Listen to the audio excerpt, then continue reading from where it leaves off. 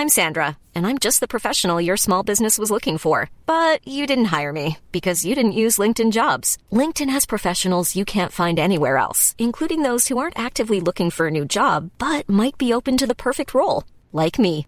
In a given month, over 70% of LinkedIn users don't visit other leading job sites. So if you're not looking on LinkedIn, you'll miss out on great candidates like Sandra.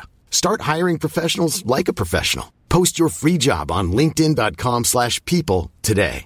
Quality sleep is essential. That's why the Sleep Number Smart Bed is designed for your ever-evolving sleep needs. Need a bed that's firmer or softer on either side? Helps you sleep at a comfortable temperature? Sleep Number Smart Beds let you individualize your comfort, so you sleep better together. J.D. Power ranks Sleep Number number 1 in customer satisfaction with mattresses purchased in-store. And now, save 40% on the Sleep Number Limited Edition Smart Bed for a limited time. For J.D. Power 2023 award information, visit jdpower.com/awards. Only at Sleep Number stores or sleepnumber.com.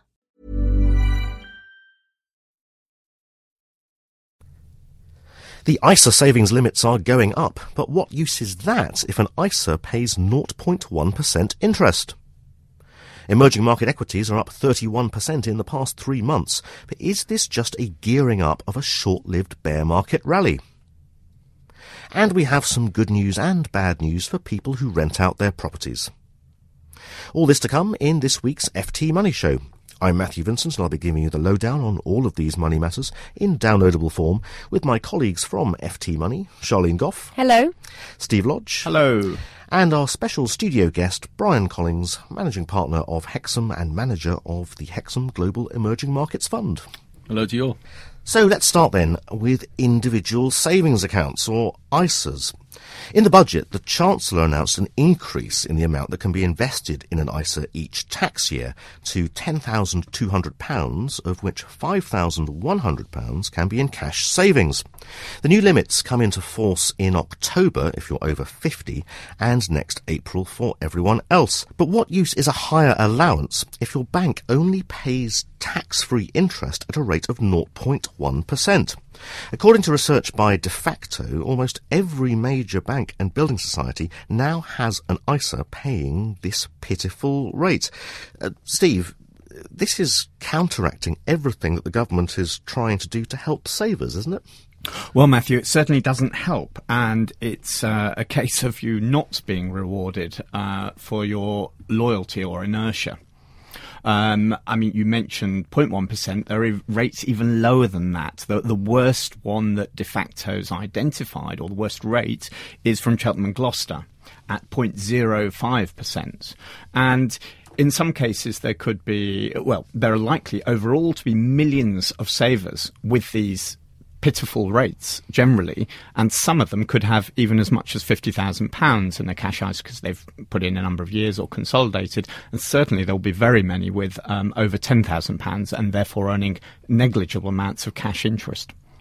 We should point out that these banks and building societies offer a range of different ISAs, some of which pay more, but you can quite easily find yourself on a 0.1% rate, can't you?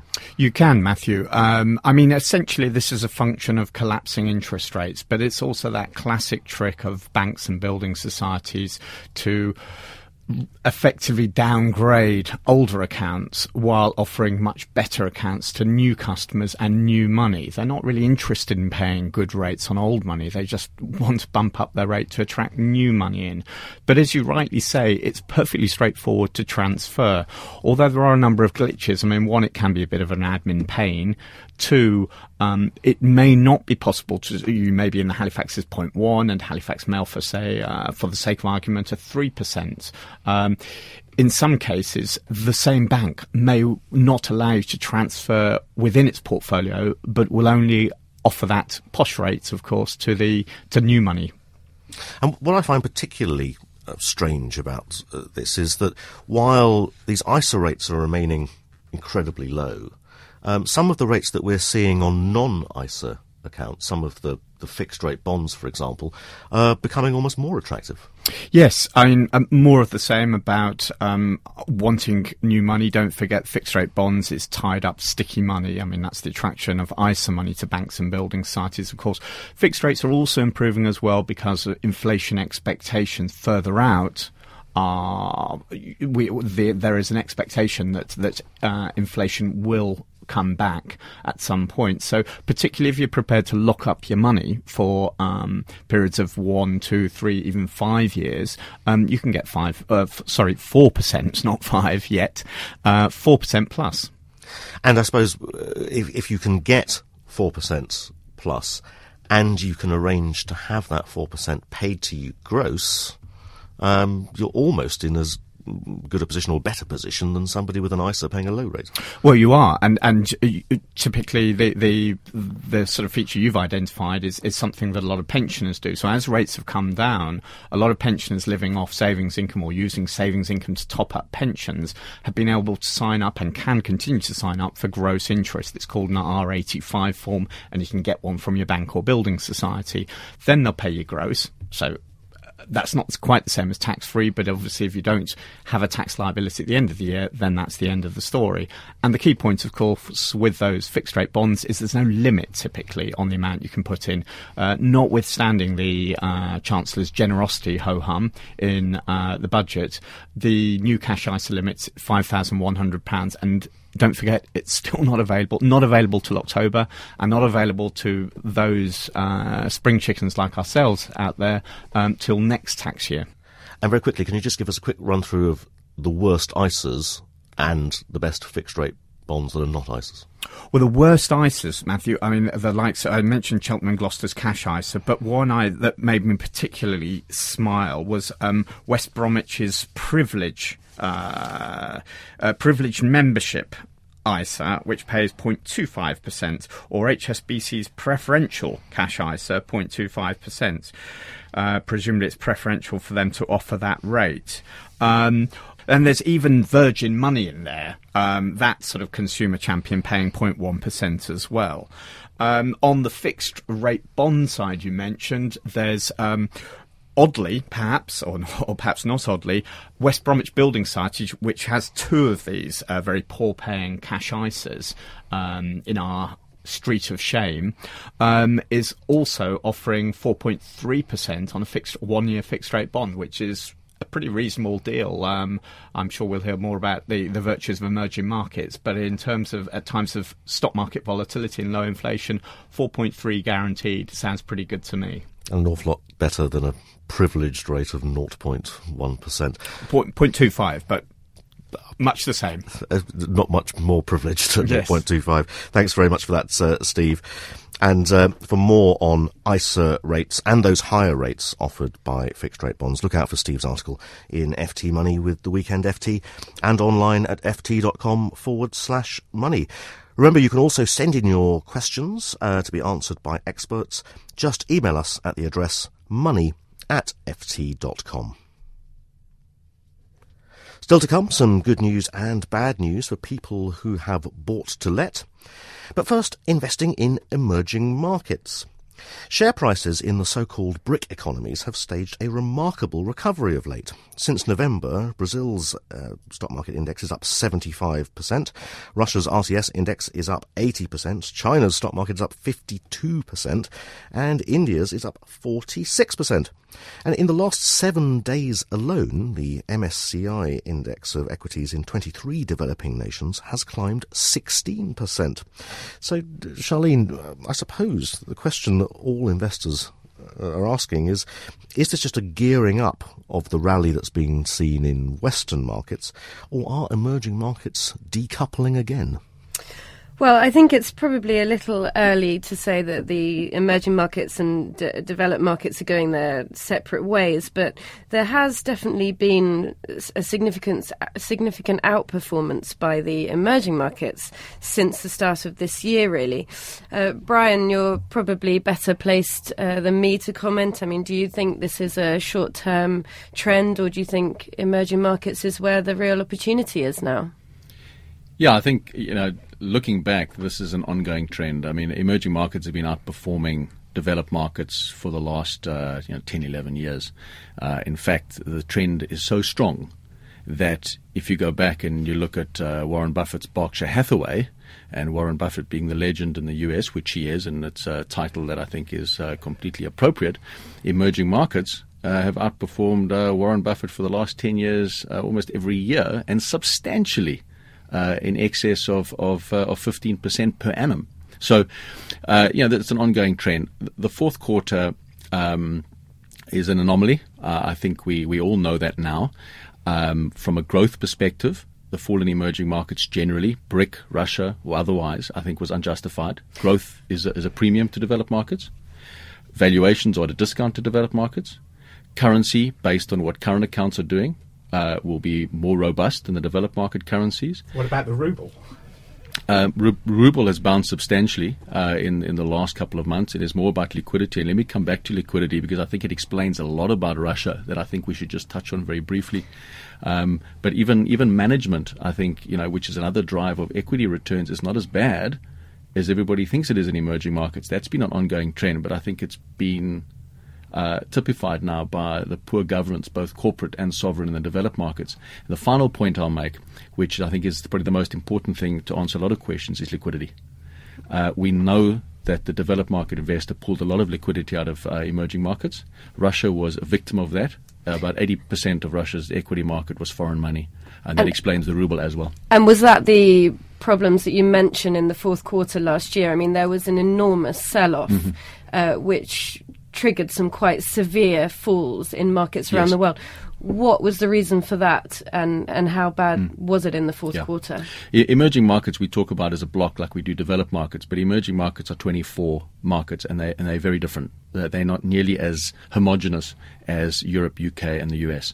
So on the one hand, you've got places like Chile, South Africa, Korea, vastly different economies, but what they had in common in the fourth quarter of last year was that they've got very developed capital markets for the domestic investor, domestic mutual funds, domestic pension funds, etc. So there were buyers domestically to offset the foreign sellers.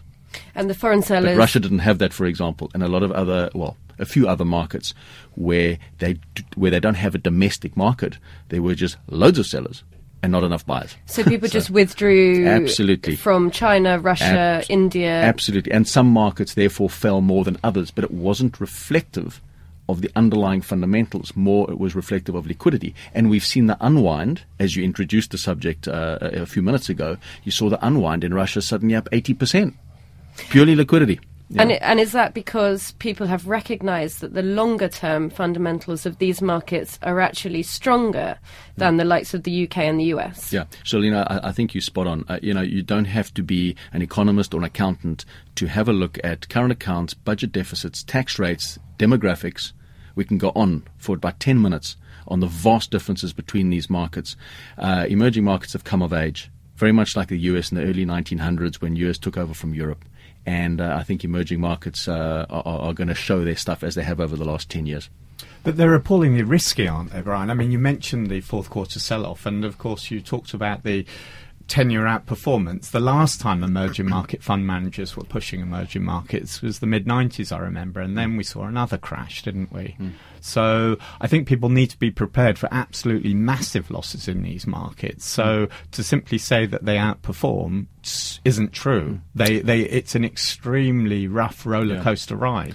I think that's a very common held thought. I think, no disrespect to you and many others that feel the same way, I think it's a misconception, and I don't think people have realized the extent to which times have changed. These economies are not nearly in the same position they were in the early 90s and late 80s. That's the first thing. Second thing is developed market savings, and we felt it here sitting in the UK, have gone to emerging markets. Russia still has $350 billion worth of reserves, but if you read the Western media a couple of months ago, they were seen as bust. Well, 80% up, that's just not the case. That's the first thing, and we could talk a lot on that, but the fundamentals have changed, and I think people need to have a deeper look into that because things have changed, and it's going to cost. The opportunity cost of not investing in emerging markets is going to be huge, especially given your conversation about what you're earning on interest rates. in this country, and I think equities are also going to underperform developed markets, emerging markets, as they have. On the issue of risk, I'll make one comment for 15 seconds, if I may, and that is that short-term volatility is not a reflection of emerging market risk. It's more a reflection of differences in liquidity. Developed markets come during the good times and they put money into emerging markets, and when they need the money, they pull it out. And the markets often, it's changing, and it's changing fairly rapidly. These markets are becoming deeper and wider. But historically, the markets have exhibited volatility because of the developed market investor pulling money in and out. And that is not a good indication of risk. But, Brian, I mean, with the rallies that we've seen in the past few weeks, I mean, is it a good time to go in right now, or do you think there could be some short-term pressure for investors? I think it depends on your personal circumstance, and that's not a cop-out. What I will say is, if you have no emerging market exposure, I would seriously put money in now, in a month's time, in 2 months' time, in 3 months' time. Okay, I don't have an issue with that at all. If you have 25% of your money in emerging markets, I would take a breather, because the markets have gone up substantially. Not much has changed in the world. As much as liquidity caused the debacle in the fourth quarter of last year, liquidity's caused a rally this year, and I think there's still a lot of vagueness. Thank you very much indeed for that, Thank you. Brian and Charlene. And for more on emerging markets and the funds that invest in them, look out for Charlene's article in Saturday's FT Money and online at ft.com/money. And finally today, the return of good news, bad news. The news in question this week is for people who have investment property that they let out. Charlene, let's start then with the good news. Well, the budget brought some good news, like you say, for people who have holiday homes abroad. So people with second homes in France or Spain who have been renting these out to try and boost their income a bit. And what has changed is that these people can now, for 1 year only, try to reclaim some of the tax they might have paid. And what it's basically done is bring the rules for properties held overseas into line with those held in the UK, because for a long time, investors with second homes that they let out here in the UK have been able to have qualified for some quite beneficial tax breaks, but they haven't been open to those with homes abroad.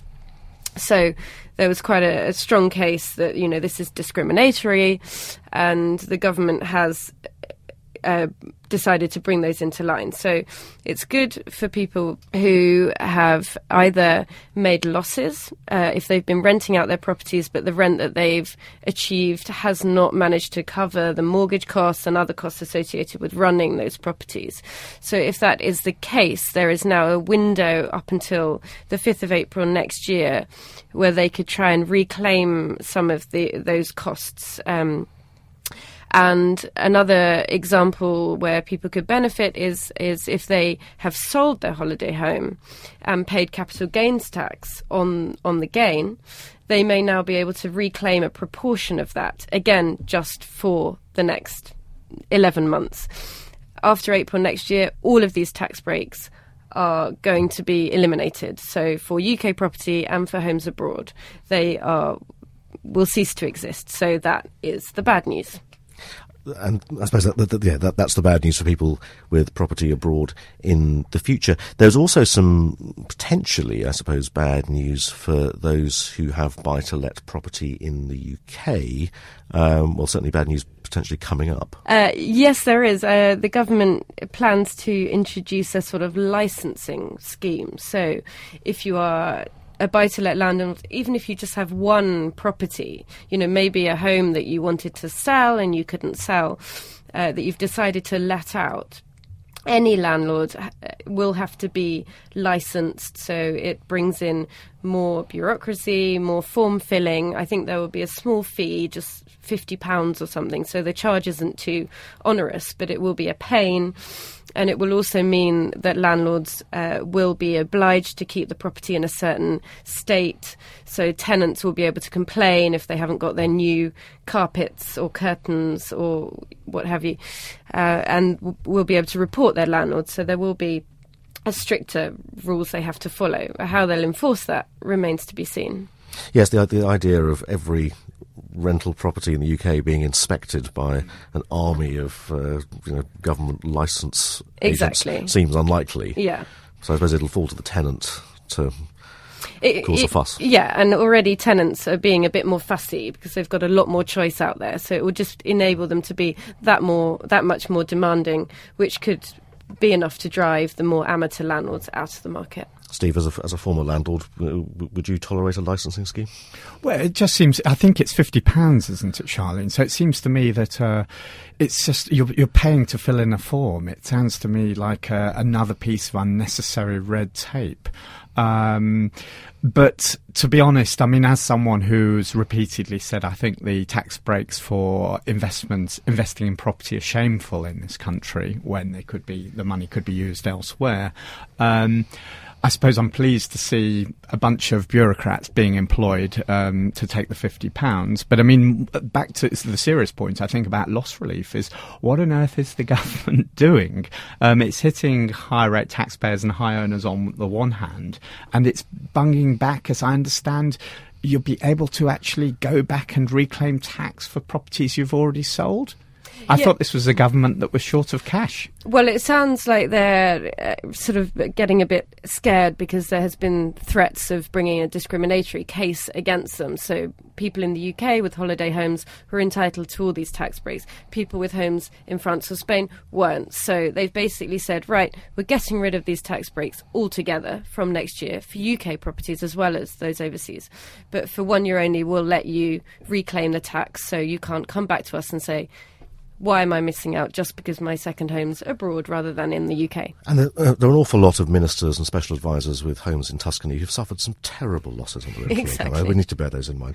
Anyway, thank you very much indeed for that. And you can read more about the new landlord licence and the tax breaks on European holiday properties in FT Money on Saturday. But that's all we've got time for in this week's FT Money Show. Remember, you can email your questions to us at money@ft.com. And don't forget, we'll be back next week with another financial lowdown in downloadable form. In the meantime, you can read the latest news every weekday on our website, ft.com/money, and listen to audio podcast updates throughout the week. But until then, it's goodbye from me, and it's goodbye from Charlene, Steve, and Brian Collins, Managing Partner of Emerging Markets Fund Manager Hexham. Goodbye. Goodbye. Goodbye.